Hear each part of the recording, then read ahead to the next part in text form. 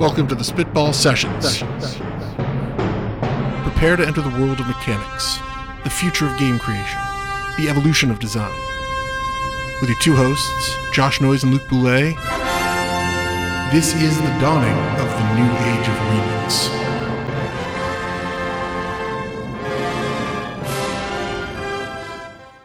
Good morning, everybody, and welcome to Spitball Sessions, where you must defeat your games to complete your games. My name is Josh, and I'm the site owner for the website spitballsessions.com. I'm joined by by the site's webmaster and designer, as well as my longtime friend, who fortunately has not died yet, but who knows? It's a long show. Luke, how's your day been? Great. Now, for those of you who are wondering at home what Spitball Sessions is all about, we take ideas and concepts, filter out what parts of them are gems, and then discuss how that could be used to make interesting games, or how a rough game could be cut and polished even further. Today, we are talking about a long-time thing that has reared its head below the surface of nearly every episode, has threatened to break through multiple times, and for some reason... Do you know what the Co is cooking? I do, actually. He was cooking pizza rolls about an hour ago. Delicious. Yes, today we're going to be talking about, and I was actually shocked that we had not talked about this already, professional wrestling, the video game. Because here's the thing that you're not going to believe, Luke, as somebody who does not play a lot of professional wrestling games and also does not like professional wrestling particularly much. Uh-huh. Professional wrestling games are awful. Actually, I knew that. Because they're professional wrestling games. Well, I mean, even for people who like professional wrestling games are awful. Oh. So, I should clarify, there is one game, and we've talked about this before, you and we talked about it on one of the episodes. I really loved the game, Total Extreme Wrestling, which you and I have talked about a couple times now, which is a professional wrestling booking simulator. Which has two major advantages. One is you don't actually ever have to play any wrestling matches. And two, it's a simulator, which means that you get to book out all of the games or all of the matches in advance. Because here's the thing about most professional wrestling video games, is they all want to pretend that wrestling is real. Now, here's the thing that you and I and all of our listeners at home know. Professional wrestling is not real. Oh! You know we're going to get in trouble for that. I think the laws of kayfabe were broken in 1994 by Vince McMahon, or was it 1996? One of those or the other. I actually forget. I think it was technically by Vincent K. McMahon playing the Mr. McMahon character, but that's a whole other issue, which we're not going to get into right now. I'm just going to say Montreal Screwjob, and we're going to move on. Anyway. No, so the problem is that I'm going to say, as somebody who does actually care about professional wrestling a bit, that this is not to say that it is easy. This is not to say that the moves going on in the ring are any less difficult than pulling those moves off in real life. What I mean is that it is obviously choreographed and that the match endings are pre-planned. They are, like, let's say, scripted.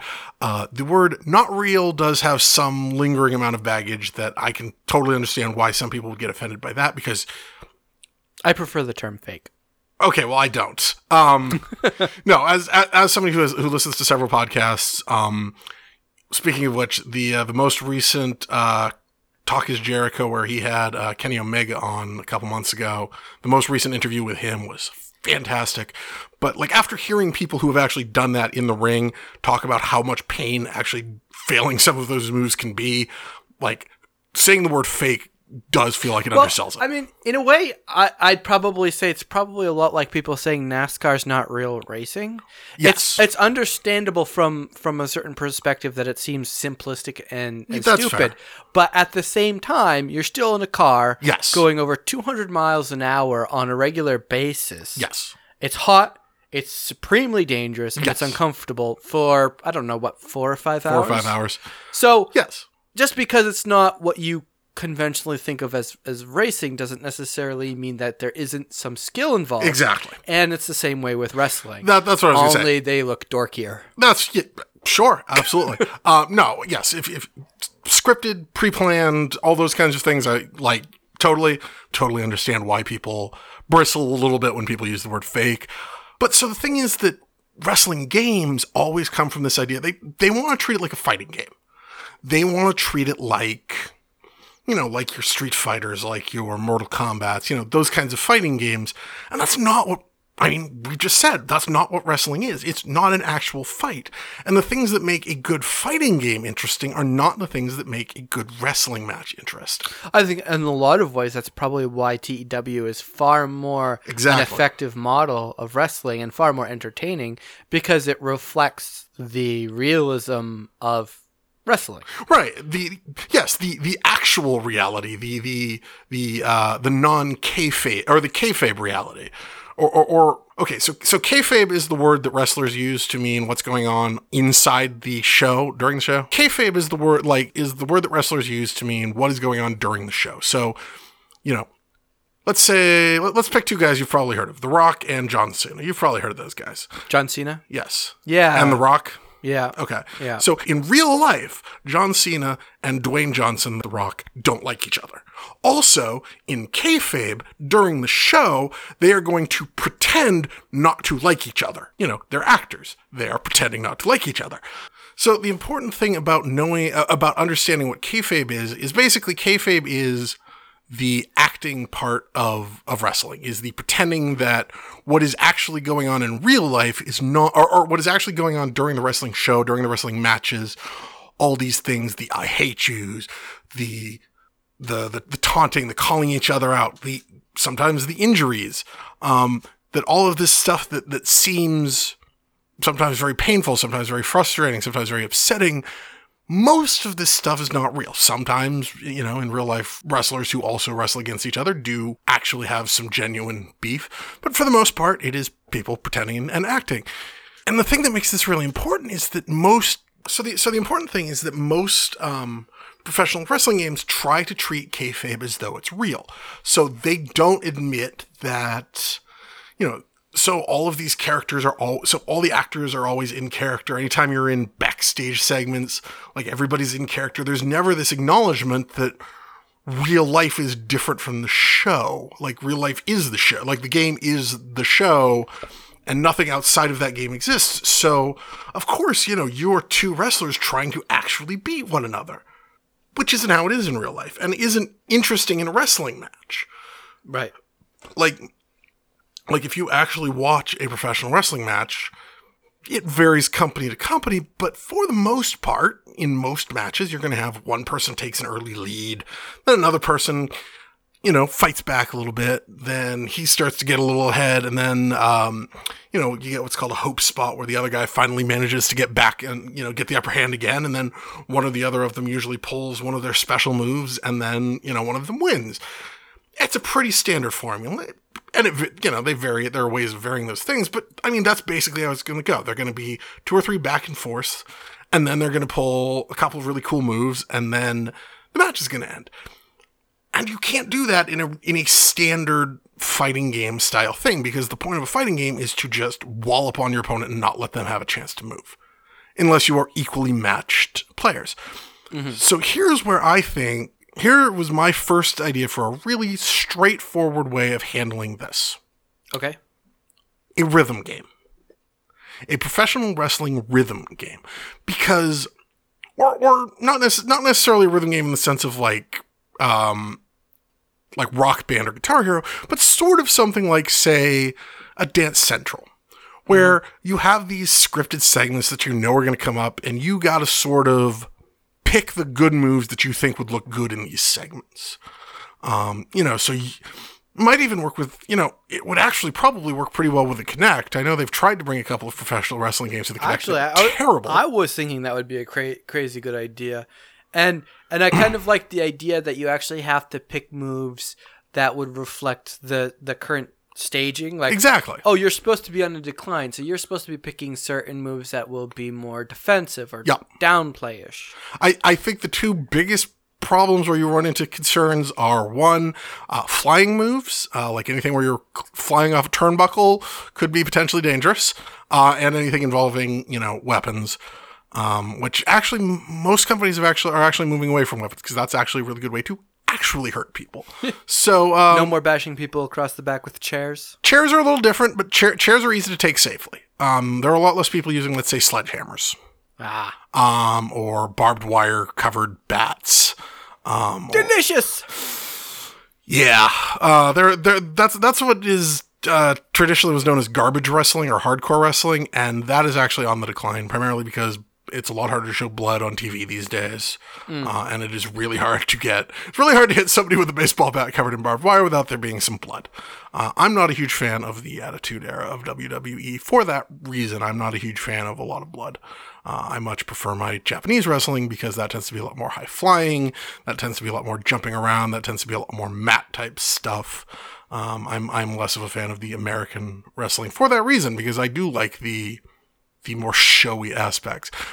But there is one thing that I will say that Japan most of the time misses that I really love from American wrestling, and that's the crazy storylines. So that brings me to the other thing. So we have the Total Extreme Wrestling booking simulator, which lets you write your own storylines.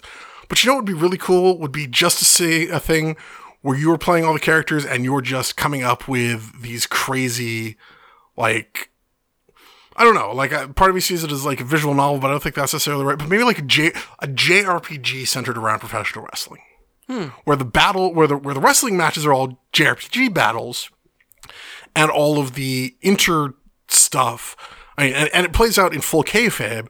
So, the Undertaker actually is out there casting lightning from the sky, and or you have like Roddy Piper, who has the actual power of having a giant set of bagpipes that he can play. So you just kind of like want a crazy over-the-top wrestling-style RPG to play. Yeah. I think that would be really cool. But because, people talk sometimes about how like comic books is soap opera for dudes. I would say professional wrestling is the other one. I got it right now. I figured out what's going on. Okay. Oh, this is horrible. I just got this crazy idea that the story arc behind this is that American pro wrestlers are not laying siege but invading the luchador wrestling thing, and then the Japanese wrestling community joins in to save the luchadors. Nice. I actually like that, and actually as a JRPG that would actually make a lot of sense. Yeah, because each style of wrestling could almost be like its own like race or something. I mean, like technically speaking, they are three different races. Actually, I actually am seeing it sort of like job classes in the Final Fantasy games, you maybe, can do that too, where you have like luchador, you might have like high flyer, you might have brawlers, and actually there is a lot of trade, especially in the last few years. One of the biggest Japanese pro wrestlers right now, Naito, I cannot remember his last name to save my life. Naito actually went over to Japan or to Mexico for several years, formed a stable called Los Ignobles de Japan, which is a Mexican luchador stable that he then came back to Japan and brought back with him as an offshoot. So yeah, there is actually a lot of trade between the luchadors and the more Japanese pro-resu style. So that actually would be a really interesting idea, and I love the idea of the double. And I think everybody would love the idea of the WWE being the bad guys. I think that's a pretty standard, thing. And also, there are several Japanese pro wrestlers and Mexican pro wrestlers in the WWE, so it'd be very interesting to write them into the story. I mean, yeah, like I was saying, a lot of people say, pro wrestling is sort of like soap operas for dudes, kind of like comic books, where a lot of why people, especially the WWE, are really drawn to it are these crazy outlandish storylines. Back during the Attitude Era, I think one of the most famous is that, I think everybody knows about Stone Cold Steve Austin versus Vince McMahon and how that ran on for like a year and a half. But there was also at one point, Vince McMahon sold his daughter to The Undertaker to kidnap her so that she could then come back and buy out the company. And then the two of them were pretending that they actually hated each other, even though they were actually working together. Really stupid, crazy stuff that kind of shows up in soap operas. And I think that, finding something that could pay tribute to that kind of insanity is really interesting. I was kind of thinking it might be kind of a fun thing to pitch before we had this entire conversation and all this stuff about I was thinking of putting a backyard baseball spin to TEW. Okay. In that, Backyard Baseball is a baseball game. It's an older baseball game. Hang on just a second. I had it up and I think it's came out until like 2010 or 2011. It's been around for a long time. Is that a hang on just a second. I think it was an Ubisoft game. I don't think it's that new. I thought it was like it's a DS game. Wait, no, it can't be. 1997. Oh, so it was originally a PC title. Yes, it started on the PC. It went to a lot of platforms. It's an older title, but the idea behind it is very cute. Like, because it's supposed to be kids playing baseball. So I was kind of thinking of taking like a lot of what's in TEW, where you're building and like planning, but put the young kids in that, so that it's like almost like as a kid, do you ever remember like wrestling with your friends or playing games and like using your imagination, stuff like that? Yeah. So kind of like a wrestling lair with like kids playing and having a mechanic built around that. I think that's so. Cool. It's young and light, can be a little over the top because it's like imagination, and you're just like in TEW, you're building the whole thing, but you're using kids and you're picking out which kids are doing what and where they're just to cute it up and to give it more of a user-friendly environment, whereas TEW is very complicated. No, yes. So it's simplifying it a lot, but still giving you the ability to like choose what happens, and then like using. I still want to work out some sort of mechanic for the actual like matches. Yes, because I want it to be more dynamic. Maybe like RTEs. Why did I say RTLs? Real-time events. Yeah. To kind of like give flavor to the actual matches when you go through them, so you can kind of orchestrate what happens. You know what I sort of have in my mind now that you're talking about this whole imagination thing is Double Fine's what is that game? The Candy not Candy Crush, the one about Halloween, Costume Quest. Oh, okay. Is Double Fine's I'm sort of imagining it being done by Double Fine in that sort of Costume Quest art style, where like when they actually do wrestling finishers, like they actually turn into actual like they imagine themselves turning into actual wrestlers and like pummeling each other with giant like flying out of the air, like like with your hands over your head, and then they turn into like these giant muscle dudes. Yeah, no, I love that idea. I love the idea of like having it so like, I don't know, like it starts out in some sort of setting that's like benign, like a playground. And then as you set up the scene, it like suddenly starts turning into like actual like wrestling event. Well, I like it like as the match goes on. Well, even as things progress, that just like stuff would happen that would turn like the rope swing into a cage to jump off of onto your friends and stuff like that. Because I like the idea of like the more you get into it and the higher score you get, the more imagination takes over the scene. Yeah. And strange stuff happens. But if you're like scoring poorly, it starts turning back into a playground or something like that. So that you can kind of get visually an idea of how into it the kids are getting. Because the idea is just that the kids are playing and having fun. So even if there's no real scoring, that the idea is just like how much the kids are enjoying themselves as a kind of thing. I think that right there, what you just said, you may have hit upon the solution to all wrestling games ever, which is imagination. No, the other half of that, which is how much people are enjoying themselves, which if you listen to any professional wrestler talk, most of them, any of them who aren't completely cynical and haven't gone to completely hate their job, if you listen to any of them talk, I mean, professional wrestling is showmanship. At the end of the day, it is theater.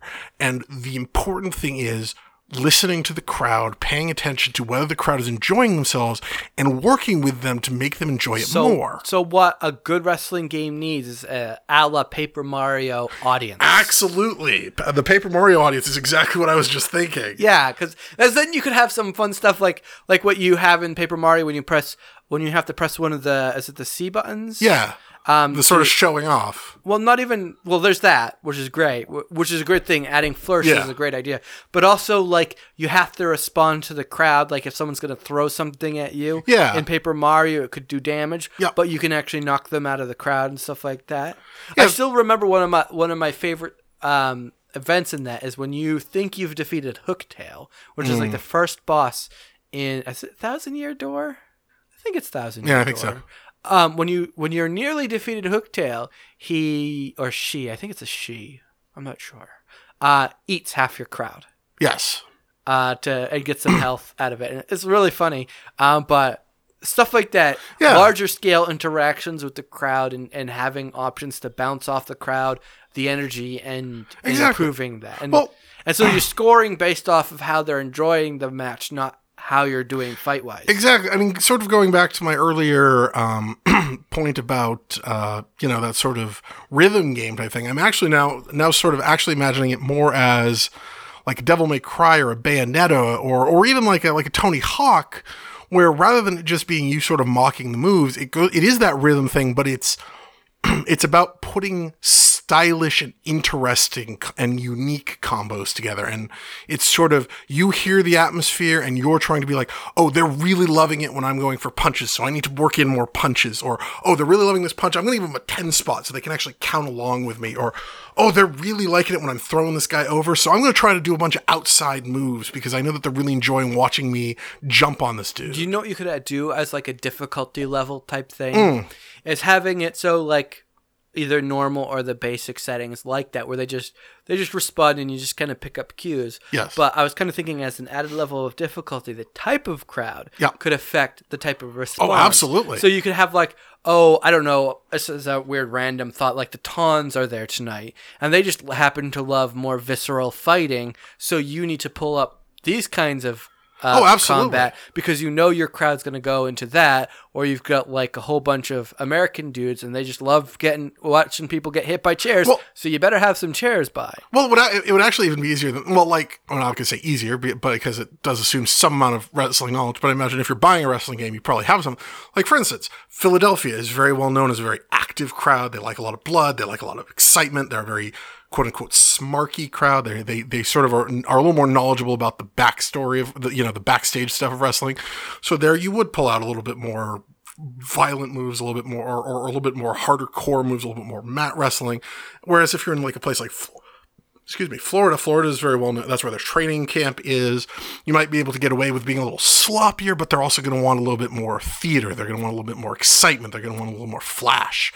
And if you're down south, they're probably going to want a little bit more stuff on the mat and a little bit slower. Whereas if you're up north, they're going to want a little bit more punching and brawling. So yeah, totally stuff like that. Yeah. And also even things like in Japan, it's a much quieter crowd. In America, it's a much louder crowd. So like knowing even that kind of stuff would be really interesting to see. I totally think that would be awesome. And I would actually say the one other big thing, we talked about how important story is. You and I were talking a little bit before the show about the game Shadows of Mordor.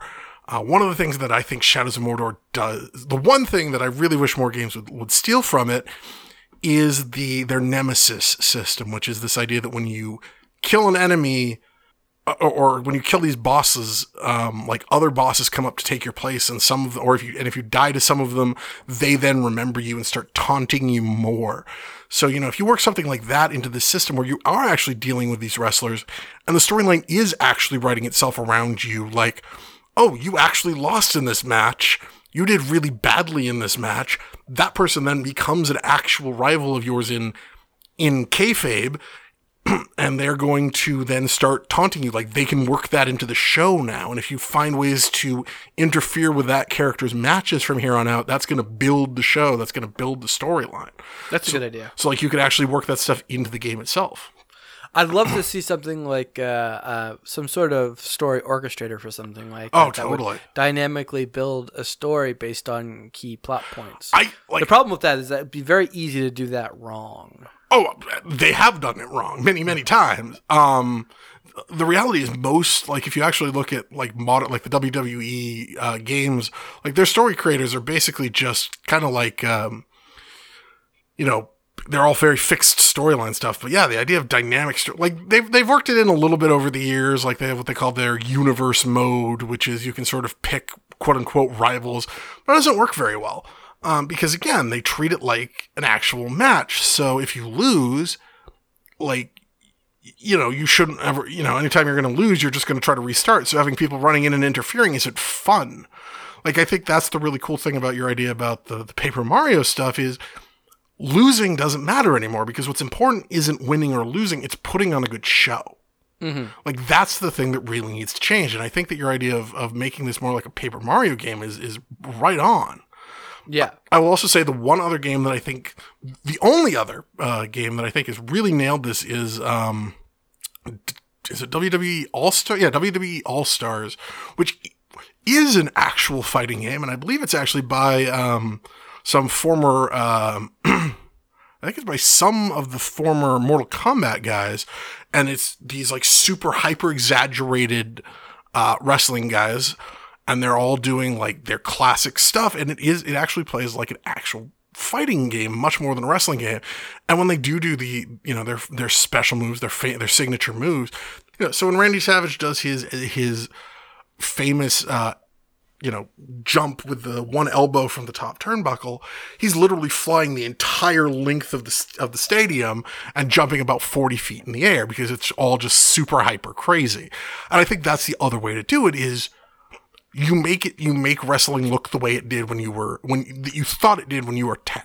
Yeah. Because that's the people who wrestling is really for. It's not for adults. Like, I watch it, but I hate people, you know, this is something I've said before. I hate wrestling fans on the internet who are like, oh, well, this person doesn't have a really good technical understanding of the proper way to take a dive when they're taking this move. It's like, that stuff doesn't matter. Like, suspending your disbelief is important, because this isn't, like, the people who watch it like that drive me crazy, because they are dissecting it way too much. It would be like watching, I don't know, it'd be like watching a movie and being like, well, this person's line delivery on the 15th minute is like a little bit too stilted. Like, that's just not something you do. And it's a good way to ruin a movie. It's a really good way to analyze it. Right, and it's something that really frustrates me about a lot of internet wrestling fans is the people who do just take it way too serious, which is a problem with the internet in general. People who take things way too seriously. But I think that that's something that WWE All-Stars does really right, is it captures that sense of childhood imagination and of nostalgia and of just, oh my gosh, that's what I thought that was like when I was 12, is that, you know, Randy Savage hangs in the air for 30 seconds and is just like, basically just hovering in midair. I mean, he obviously isn't, but that's what it feels like when you watch the man. And I think that's something that's really important. And I think, again, that's something that, you know, your idea of making that more about your audience is something that really captures that. And I think for me, like, I think we, you know, we're a little short today, but that's okay. But I think that really, and I'm just also going to say, you got to, you know, if we're going to start putting out more wrestling games, we need to get Kenny Omega in. I know he's never going to be able to sign because he doesn't work with WWE and he's totally New Japan Pro Wrestling, and I understand all that stuff.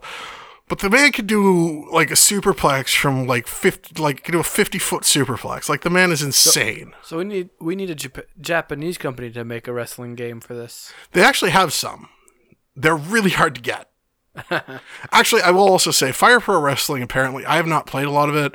I know a lot of people say some really good things about it and the way that it does things. But that game also is weirdly like not a game that people play so much as they create. Like, it's got really insane like character creator. Like, you can make perfect replicas of all these famous wrestlers, and then a lot of people just sort of do that and then, like, simulate it all. It's a little too detail-oriented.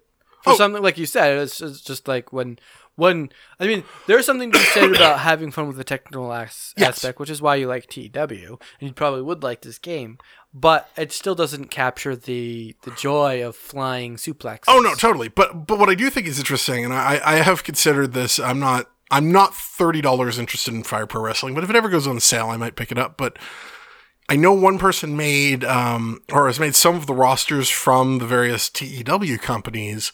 So what would be really interesting would be to sim out all the match, like sim out a night's show, or sim out a show on Total Extreme Wrestling, and then let the AI play all those matches in Fire Pro Wrestling and see what actually happens, and book the winners based on the Fire Pro Wrestling show. Huh. It would be... So it'd be like combining the two things to build, like... I mean, like, that character creator is way more detailed than I will ever put that time or effort into. But just the idea of that is really cool. Like, watching the AI play a bunch of matches for you. It's an interesting idea. And I will also say, just quick shout out before we end this episode to Video Game Pro Wrestling, which, Luke, even knowing you don't particularly like wrestling, I think you might enjoy some of Video Game Pro Wrestling, which is a guy who writes, it started with, I think, WWE 12 or WWE 13. It's basically, he lets the computer play out all these matches, but he writes all these storylines, and it's all about these, like, Wario and Link and King DDD and Mega Man, and like one year, I believe, like Mega Man won this tournament, so then all these other people started fighting for it, and at some point one of the ninjas from Mortal Kombat killed another ninja from Mortal Kombat and took his place. You know, it's a video game professional wrestling show, so it's insane. Huh. But you know, that's the stuff you can do with this stuff. That's how crazy this stuff could be. And we're sitting there with the guys who want us to tap the right trigger 3 times to break out of a pinfall. Like, there's so much insanity out there. Let's embrace it. That's my final word. My final word is donut. Okay. Donut. And with that, we'll be moving on to the mouthwash to get rid of all those delicious, delicious donuts stuck in our teeth. You have whole donuts stuck in your teeth?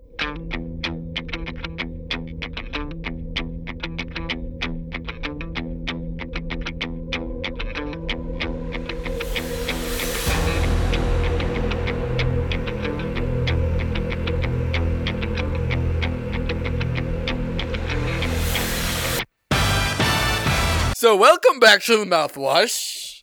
We'll be talking about games that capture emotion, and that is not a Pokemon.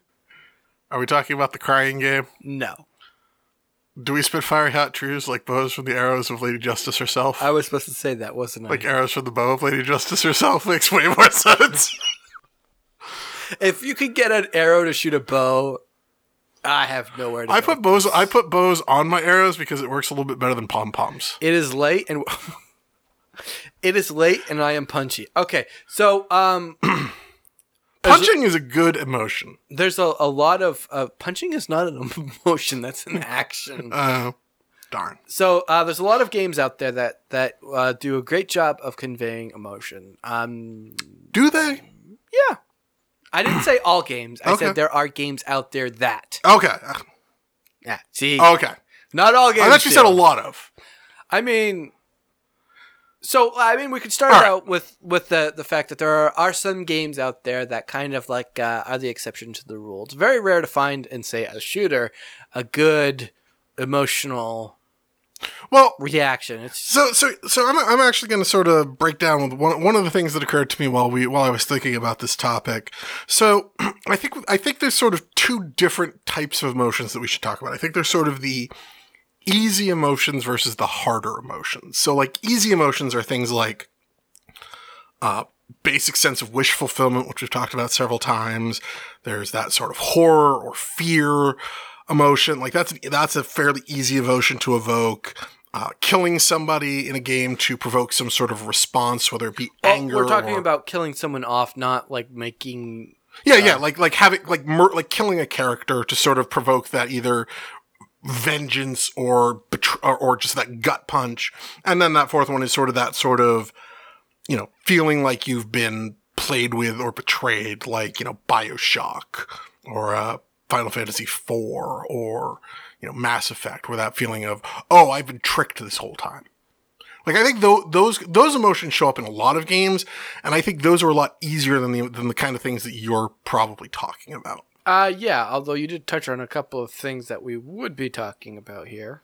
Oh, see, I was going to say let's not talk about those, because I think those are easy emotions. Those are just sort of, they're not quite pandering, but I think that, you know, they're very, they're cheap. I think a lot of those can be done very cheaply, let's say. I don't know. Well, I mean, they can be done cheaply, but should they be completely ignored? Like, as an example, I think BioShock's major twist was a big deal for a lot of people. But BioShock, maybe. I think I was thinking more like the Super Hot or Final Fantasy IV. I think both were ones that bugged me.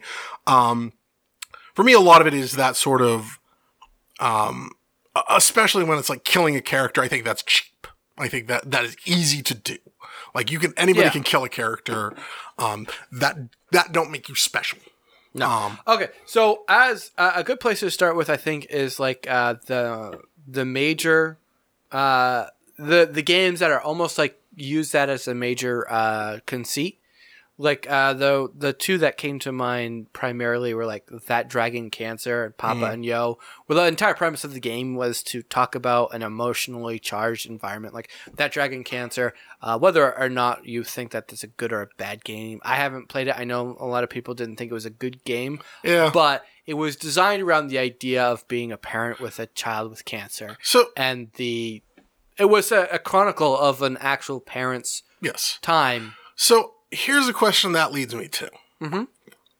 I put in one of my notes that I think visual novels are cheating when it comes to doing this for the same reason because any novel can do that. We've proven time and again that novels can evoke emotions. Do you think that games like Papa Yo, That Dragon Cancer... Well, Papa Yo is not actually a visual novel. No, well, neither is That Dragon Cancer. They're both, narrative pathing games. But we've talked before about how those are sort of two sides of the same coin. Where one is more, where it is as much let's say, a museum piece, a diorama, a performance art piece, let's say. Well, I think it falls into the same requirements as that we've discovered before. What level of interactivity the games because I think another one we've you and I have talked about, and one that I would probably put in there with That Dragon Cancer would be To the Moon, which I think would definitely be sort of a visual novel in a way. In a way. I mean, it tells a story. Like, in a lot of ways, in a lot of games, if you push the matter, are novels. No, that's fair. They're stories being told, and they just have more or less complex mechanics to progress the story. I guess what I'm getting at is, are we? There is a difference. Let's say there is a difference between telling a story in the cinematic aspects of a game and telling it through the game part, because cinematics or like the narrative portions of games are still at the end of the day movies and novels that have gameplay mechanics in them. Are we allowing those, or are we specifically looking through games that evoke those emotions through the gameplay itself? Well, I thought we could touch on all those things. I'm fine either way. I just figured that's something we should get out of the way first. So, okay, as long as you were fine with that, I'm fine with that. Well, I mean, like, the first thing we could just cover, we'll go through this list of things, is story-driven emotion in games. Because that is, in a lot of ways, it's kind of like it's simple storytelling, but games that convey a good story-driven emotional response. There's been a bunch of them, and I can't deny the fact that a lot of them are really good. To the Moon, I have to say, it wasn't just emotional, just the actual moral question that put up and the challenge it presented to me. I guess the one reason I was sort of asking that is my one concern is, if we are specifically talking about the narrative portions of games, we probably should warn that we're going to be spoiling things. Because talking about the gameplay resonance of something versus talking about the narrative, we kind of have to explain the narrative to talk about it. So if we're going to do that, we should probably do a spoiler alert. If we're talking about this, we're going to have to spoiler alert. Okay, then spoiler alert. Spoiler alert. I personally don't have a problem with spoilers, but I know some people do, so we might as well tell you that we're going to spoil things. All right. So, first spoiler out there, going back to the Moon. Yeah. It has the major plot line in that. I guess you don't really care, but I don't mind spoilers. I also kind of know how it's going to go. Is it's not even really a spoiler. I mean, it starts from the very premise that you're going into this guy's minds before he dies, and you're making changes to his memory. Yeah. And that in a subtle way is kind of sad enough, because you're giving them something that he wants. Yeah. And in this story, he wants to go to the moon. He doesn't quite know why he wants to go to the moon. He can't remember why. He can't remember why he wants to go to the moon. Yeah. And the entire time, even with the creepy rabbit origami. Yeah. As you work backwards through his memories to figure out what was going on, it turns out that his wife, who he'd grown up with, right, had wanted to go to the moon, and he had talked about the moon constantly, and there was a underlying memory there yeah, that came from a promise that he made before he had suffered some incident. I think he was hit by a car or something. okay, And so they had given him certain drugs that made him forget everything from the past. And his entire life, his wife was trying to trying to get him to remember a promise that he had made that had major significance. yeah, And he had completely forgotten. yeah, And so their entire project, everything that they were trying to do, was kind of like pointless. right. Because as I understand it, basically the whole point was he wasn't actually supposed to, like, the moon in and of itself was actually tangentially related to what he actually wanted, which Exactly. he actually wanted him to remember. So because it was a touching thing in that he was the first person to actually be like interested in her. Right. Because she was awkward and strange and she had issues. And that was such an important thing to her that she was able to connect to him. And so like the major thing about that really got to me was the fact that the entire time all they had to do was unlock those memories, and he could have died remembering what was so important about those things and remembering his wife for who she really was. right. Because the entire time he had no clue about this past, and that her devotion to him was far more than he ever understood, because her problem made it hard for her to emote how important he was. But of course the problem is, and it's kind of similar to with Jim Carrey, Eternal Sunshine of the Spotless Mind. Right. The problem is that they weren't called in to restore his memories. They were called in specifically to help him remember having gone to the moon. So, well, not even remember. They were there to plant the memory of going to the moon. But I mean, but doing that would destroy the actually important memories. Yeah. Yeah. But I mean, it was. I mean, there are some other things that happen that kind of make it a little bit better, but it also kind of brings up that question of yeah, in that situation, would you want to have the good memory of going to the moon, or would you want to remember, melancholy as it was, the fact that there was more to your wife than you actually recall because of this one event that happened before you can remember, right, that was so pivotal in her life that she couldn't actually tell you about because of her own disconnects, but she never, ever forgot. Right. Well, I mean, and that, right, and that obviously is the whole, I mean, and that is obviously something that is a very common thing that comes up in a lot of stories, is that sort of concept of, do you accept the past, or do you want to force yourself to live in the ideal world that you want, that you think will make you happy? Well, yeah, but the major question about that is also the fact that the person that would have remembered that is a third party, right? And so, technically speaking, with a few exceptions, would have been very dangerous even to explain to him and try to get him to change his mind outside of. It's all convoluted, right? But it's. I mean, at some point, that's basically all time travel stories as well. Well, not really. It's all memory based. No, I just mean that sort of concept of accepting the past versus that idealization of the future is sort of where all time travel stories come from. It's a memory driven time travel. Yeah, thing. Exactly. And that one put me through a major emotional roller coaster because it was so convoluted, and there's so many nuances to the actual picture they're painting there that it was very hard to just be like, well, no this or no that. So, I mean, one of the reasons I bring up time travel is because I think for me, one of the stories that really I had to sit down for an evening after playing it and beating it is BioShock Infinite, which is about time travel. Yeah, that one, I haven't actually played BioShock Infinite, but I heard it's got a really twisted end to it.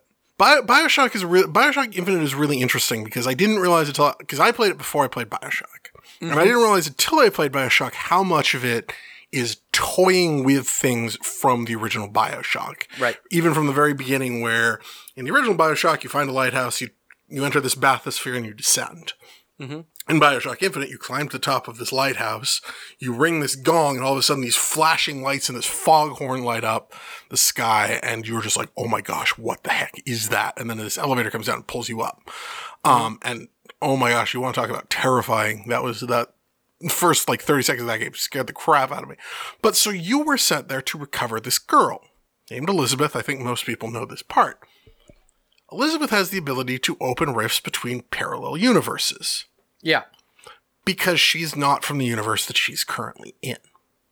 No, yeah. Okay, so that part people have heard. So here's where we get into the spoilers. She is the daughter of the man who was sent to recover her. She's also the daughter of the man who runs this city. Because the man who runs this city is the man who was sent to recover her from two different timelines. The timelines split after the Battle of Wounded Knee, which was an actual battle that took place during the Civil War. In one of those, he basically walked away and said, I can't take this anymore. In the other, he basically became this firebrand preacher and started his own cult. The firebrand preacher started his own city in the sky. The other one became a drunk, wound up working for all these people, took part in several historical moments, and then sold his daughter because he was in debt. And then realized a few seconds too late, raced after her, went back, and tried to recover her. And she got dragged into this alternate world, leaving just her finger behind, which is why she has the ability to tear open alternate universes.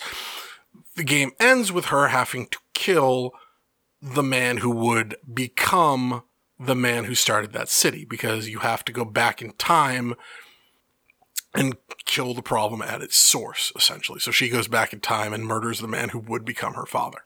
Yeah. And there's a lot more to it, but that's the basic idea. And they're, and just sitting there and then you wind up, before she does that, one other thing happens, which is you go back to Rapture. Mm-hmm. And she says, because there's infinite worlds, there are infinite lives, there are infinite worlds, but they always start and end with a lighthouse. Basically saying, which was, both a shout out to the original, both an explanation of the original game and of this game and sort of its themes, but also just the idea that everybody's life, there are infinite number of lives, but they all start and end in the same way. Mm-hmm. And that's sort of what this whole thing was about, is that there are all these infinite lives and they start and end in the same way. And just these little tiny things along the way have these vast rippling consequences. And, so the end was a very dramatic and very kind of dark and horrifying way of illustrating that. But in the meantime, it was this very beautiful moment of you seeing 19 of you walking along this pier while this other Elizabeth is talking to them. And I don't know, there was something about that where I just really had to sit down afterwards and really, really think about what they were actually trying to say. And I still don't necessarily know that I agree with all of it, but certainly the intent, I was just like, yeah. And there was also a lot of stuff in there about how, there was a lot of stuff about how, the rebels in an alternate timeline will become the oppressors. And a lot of those things would, a lot of that sort of there, but for the grace of God go I kind of stuff of, you may think that you are doing the right thing, but you're only doing that from one perspective kind of thing, or how easily it is to be corrupted by being in a situation where you have it a lot easier, that kind of stuff. Mm-hmm. Which I find very powerful. Another series of games that I thought both were major emotional, really good storytelling, Bastion and Transistor. Both of those were really good, in my opinion. I don't like the story of Transistor all that much. I think Bastion is really interesting, though again, ironically, also gets into that whole thing of time travel of do you accept the future or do you try to change it? I didn't have any time travel in it. Yeah, it does, at the very end. one of those buttons that you press starts the whole world over, and the other one doesn't. Well, it's not technically time travel, but if you press one of the buttons, the idea is, and this is actually commented on, if you go back and start a new game plus after doing it, you think you're going to start the world over, and all it does is actually start you right back at the very place that you started the first game. You can't actually go back and change the thing that caused the world to end.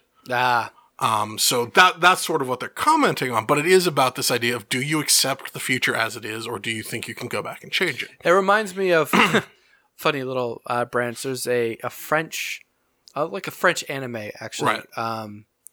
Where the entire like the first season villain's goal was to sap the life out of these great beings. I think they were like trees and other stuff that they're trying to steal life energy from. Okay. To power this big device so that he could go back in time and stop. I think it was like the death of his sister or something where like that.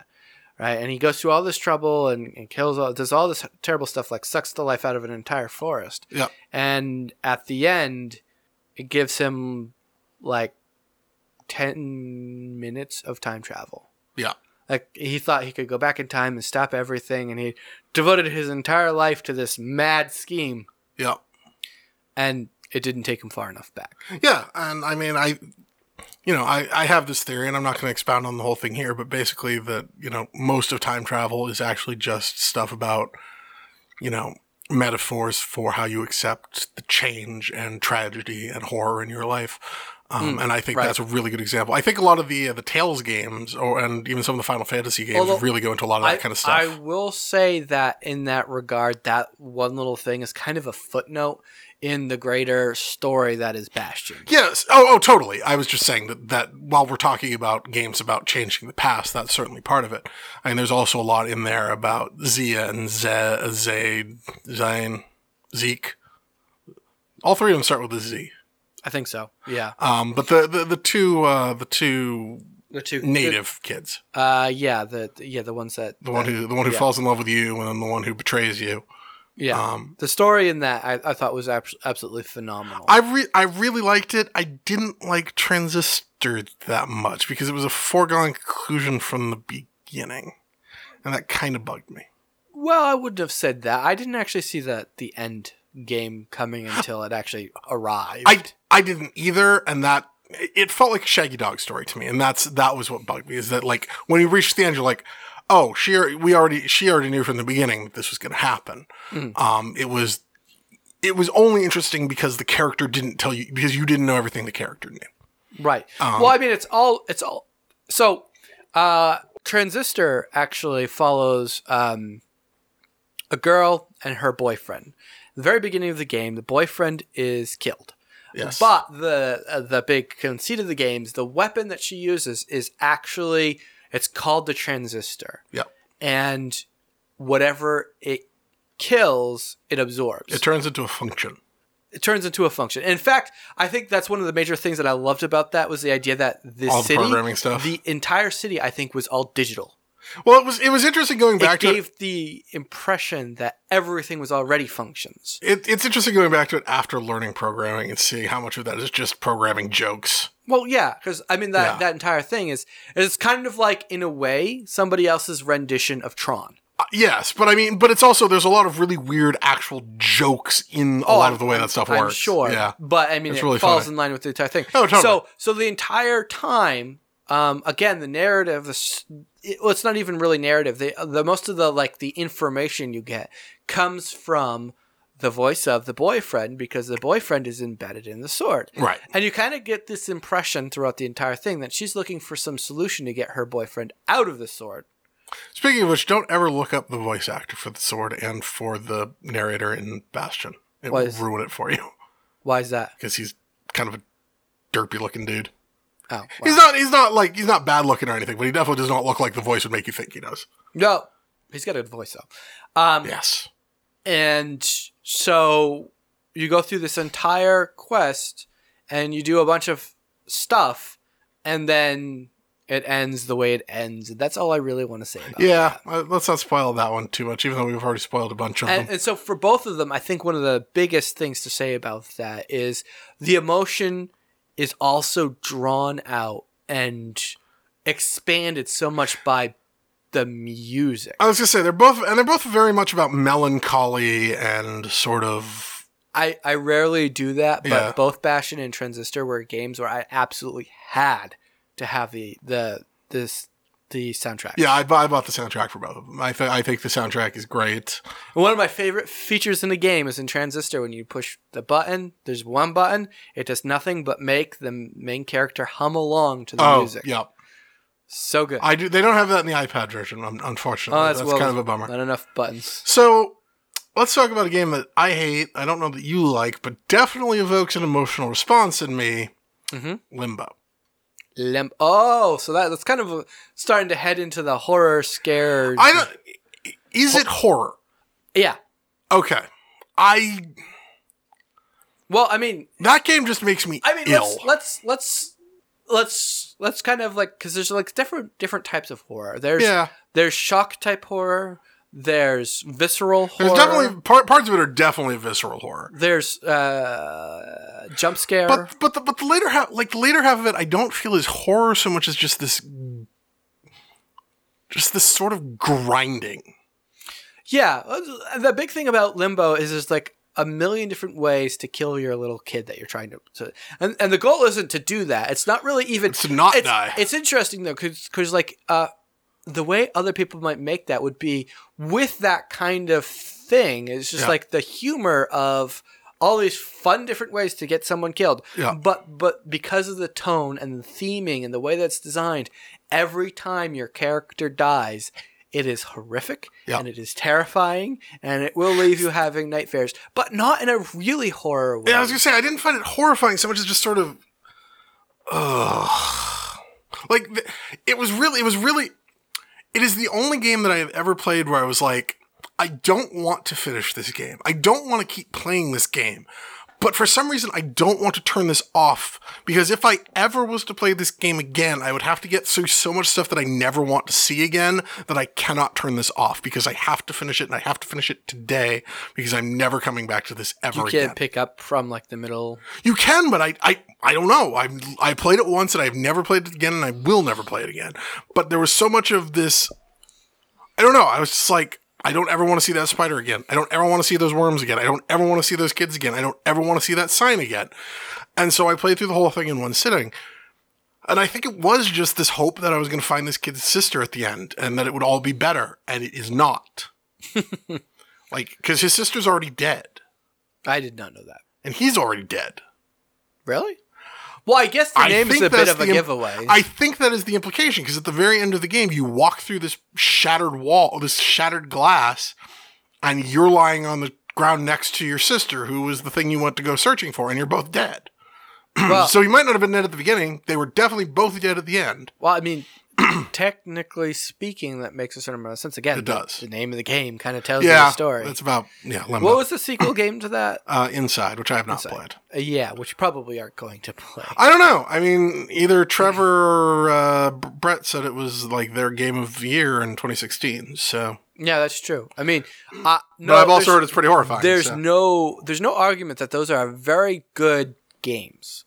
They're very well created. I'm going to argue that they are good games, but they are well crafted games. Setting aside how it makes you feel. Yes, by visceral revulsion.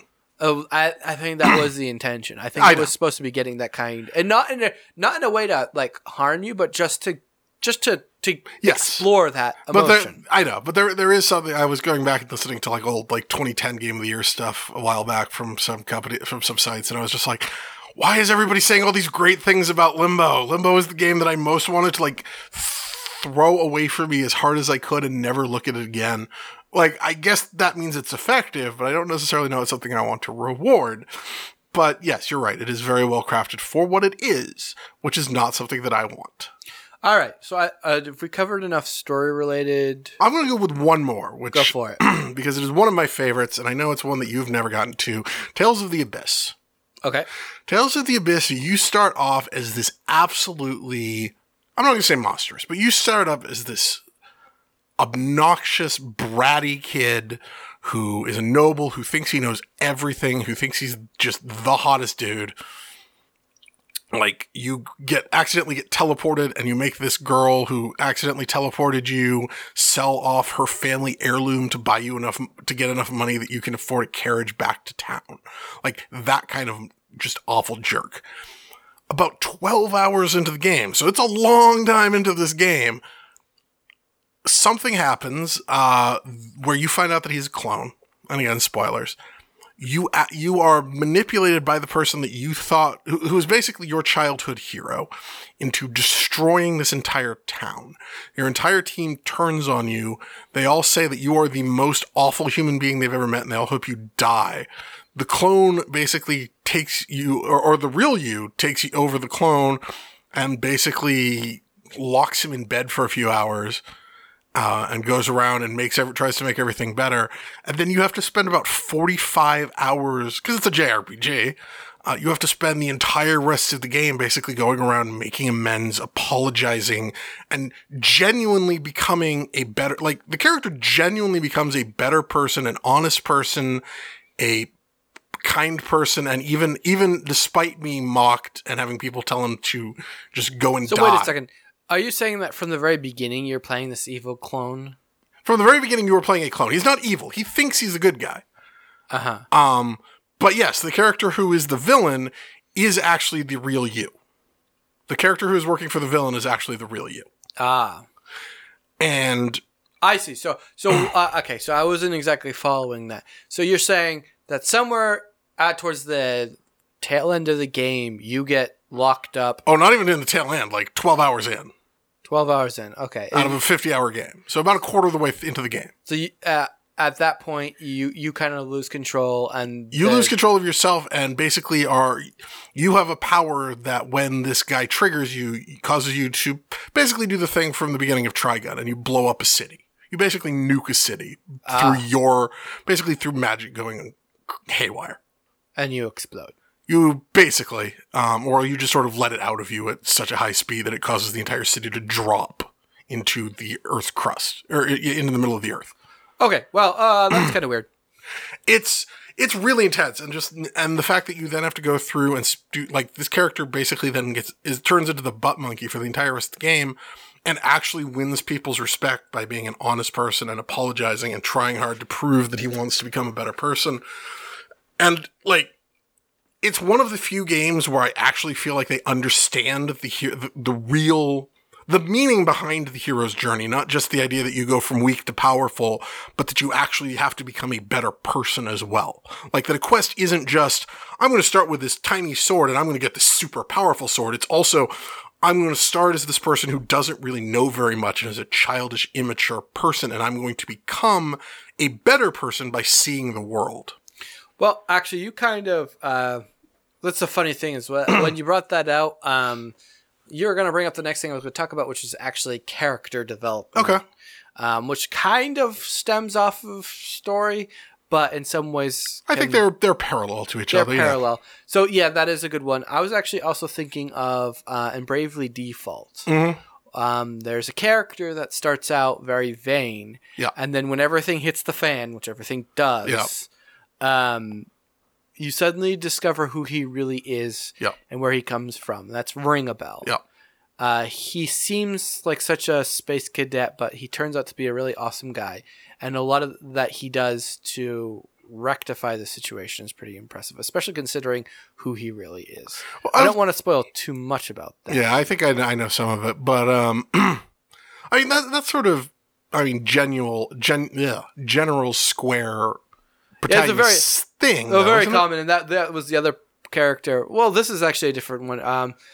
One of the biggest gut punch style situations was Chrono. Chrono Trigger. When he dies? Yeah, very early in the game. Because it's about halfway.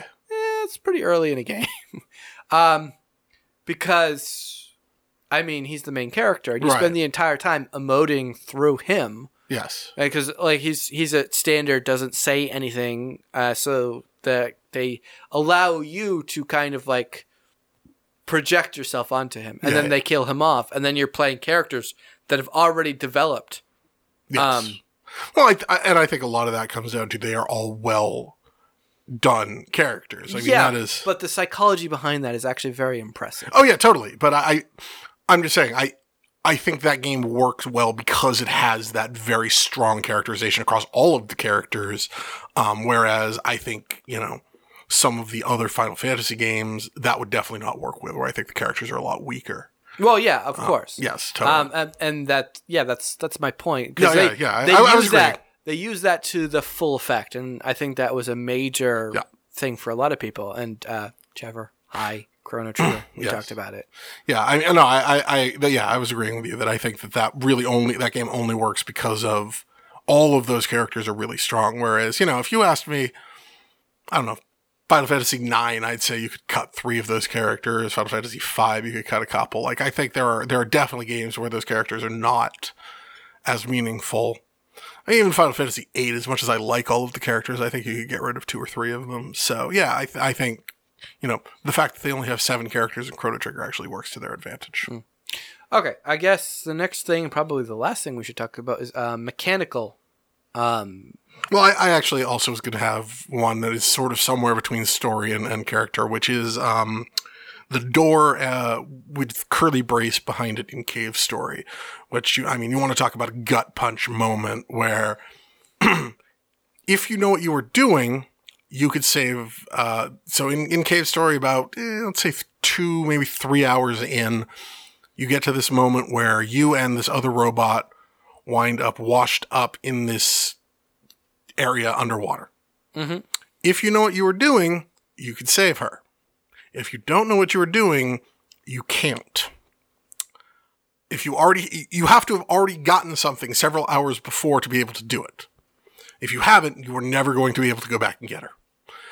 And there is this click of finality when that door closes and you weren't able to save her, where you're like, ugh. Like, right. I think for me that is one of those moments of, I guess it's both mechanical and story, but just that little click of the door slamming shut where it's just like, I could have done it. I know there's a way to do it, because they pop up text bubbles saying, if you had this thing, I could do it. And I'm like, oh, I saw that thing 3 hours ago and I did not get it. And if you go back and get it, you can't use it. Because it's too late. Too late. Yeah, and you want to talk about that sort of feeling of accepting the future versus changing the past, and that's one of those definite moments. Yeah. So actually, that actually brings me to another one of my more theoretical points. I think that there is a difference between, and mostly we've been talking about the former, but this one I think was sort of an example of the latter, which is the difference between provoking an empathic response and provoking the response itself. For instance, the difference between wincing when somebody gets kicked versus making you feel like you've been kicked. Mm-hmm. And I think that, a lot of times games tend to try to rely on the latter, or on the former, of making you watch somebody else get hurt to make you, to provoke a response in you.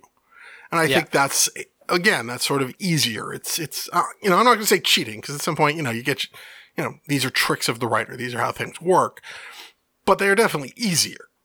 Yeah. Well, I mean, like, the Chrono Trigger one is an instance, I think, where you get more of the feeling of kick, because, as I said, you spend so much of the game playing this character, and then when that incident comes, it does such a good job of making you feel like that it was you.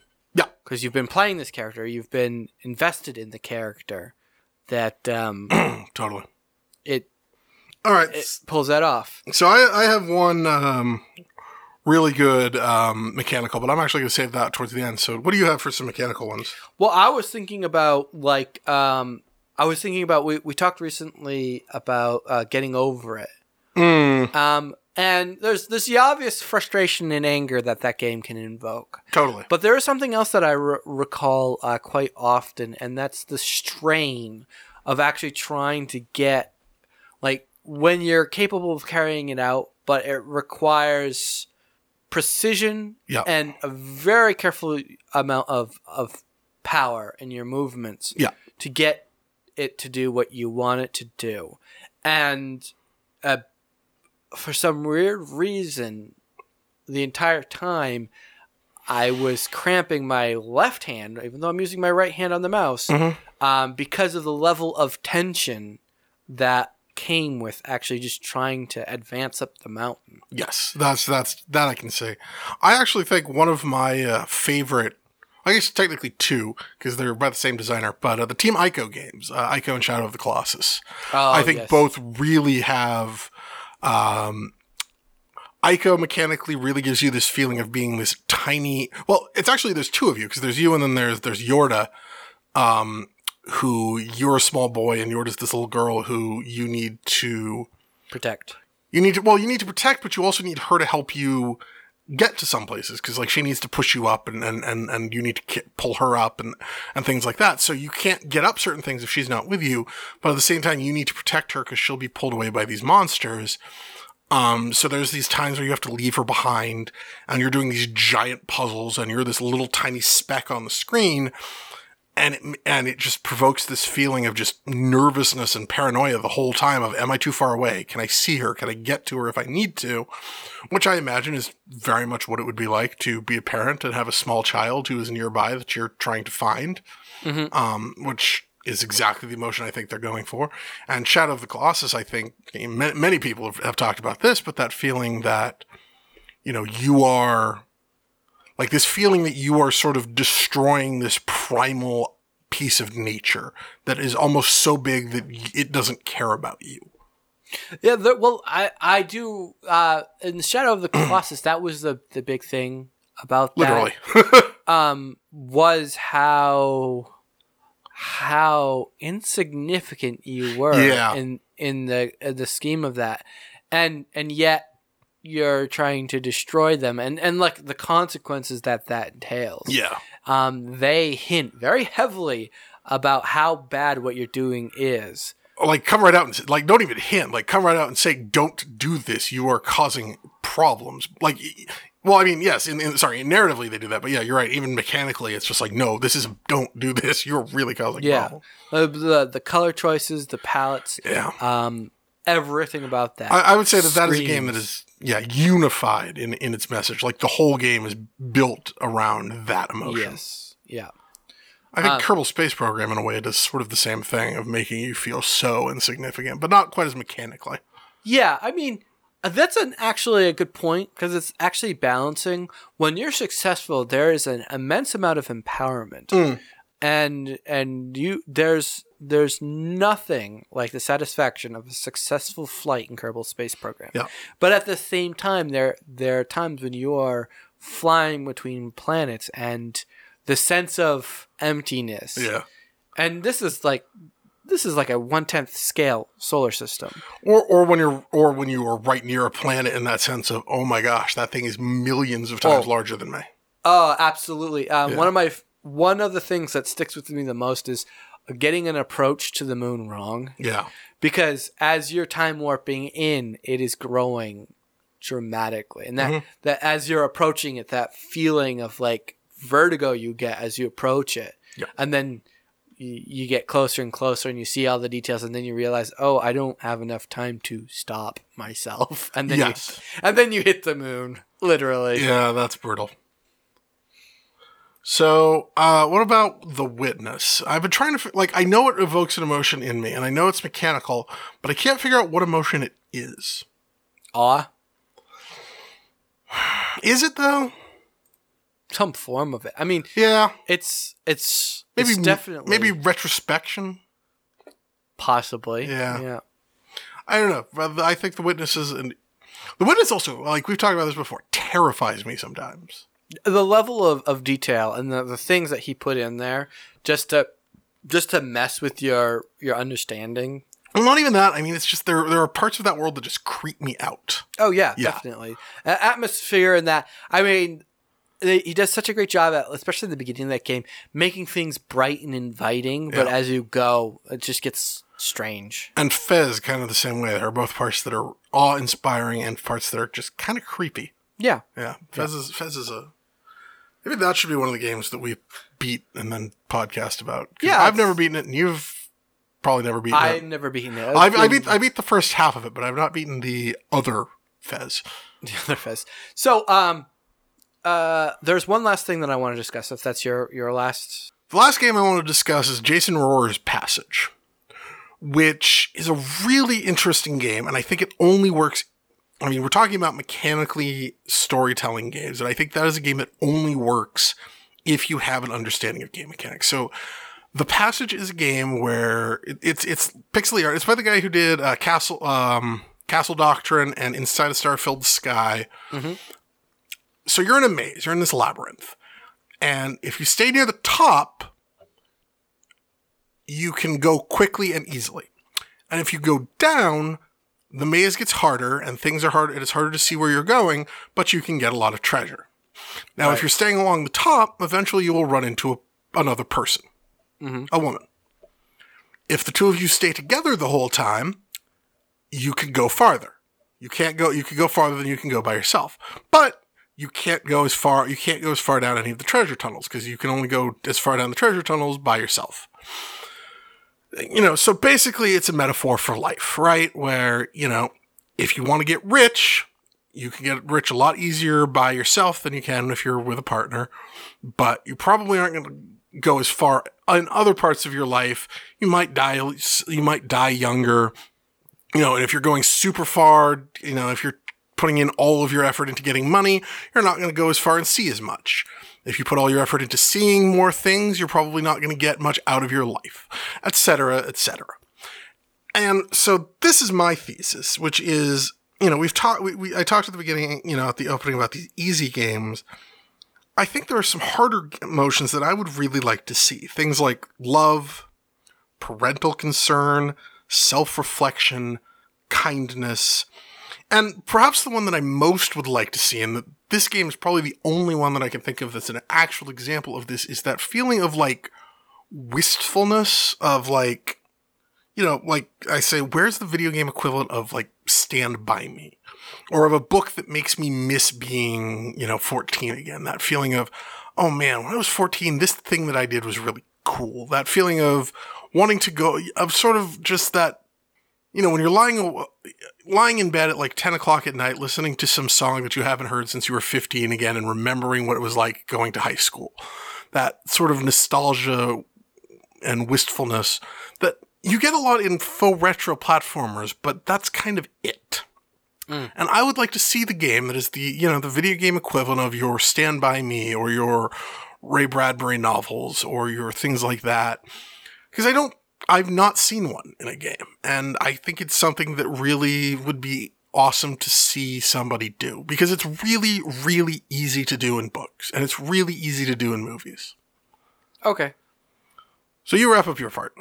No, I think I'm done. Oh, okay. I thought you had something you wanted to finish up. Yeah, but you just made it shallow and trite. So. Oh, okay. Well, then I guess we'll wrap up. All right. In closing. You're forgetting again who's actually running the mouthwash. Right. In closing, Luke would like to tell you. If you have any questions, thoughts, or pitch ideas, please send them to us at spitball.sessions@gmail.com. You can check out our writing and other articles at spitballsessions.com. You can find me at twitch.tv/thedrell, or probably not these days, or at the Drell on YouTube. You can find my friend Josh at twitch.tv/Caholos, or at Caholos on YouTube. I'm thinking I may try to go back to start doing Spitball Saturdays or Spitball Sundays. Okay. Probably Spitball Saturdays. I'm not going to be streaming every day, but I'd like to just go back to maybe doing once or twice a month, or once a week or twice a month. Okay. I'd like to thank Josh again for editing this podcast. Good job, Josh. And I'd like to thank Josh for joining me. Good job, Josh. I'd like to thank all of you at home for listening to another exciting Spitball session. Tune in next time. Till then, keep your feet in the batter's box and your eye on the ball, because we'll have another hot pitch coming your way. Thank you for joining us for yet another fun episode of Spitball Sessions. We hope you had a good time. Please pay attention as you exit the stadium to make sure that you're not run over by any cars, trucks, or other moving objects. If you'd like to contact us, you can drop us a line at spitball.sessions@gmail.com or on Twitter @spitballsession. Please leave us reviews on your podcasting platform of choice so that other people can help find the show. Remember, we can't do this without you. And come back in 2 weeks for the next exciting installment of the Spitball Session. Remember, only you can prevent bad games.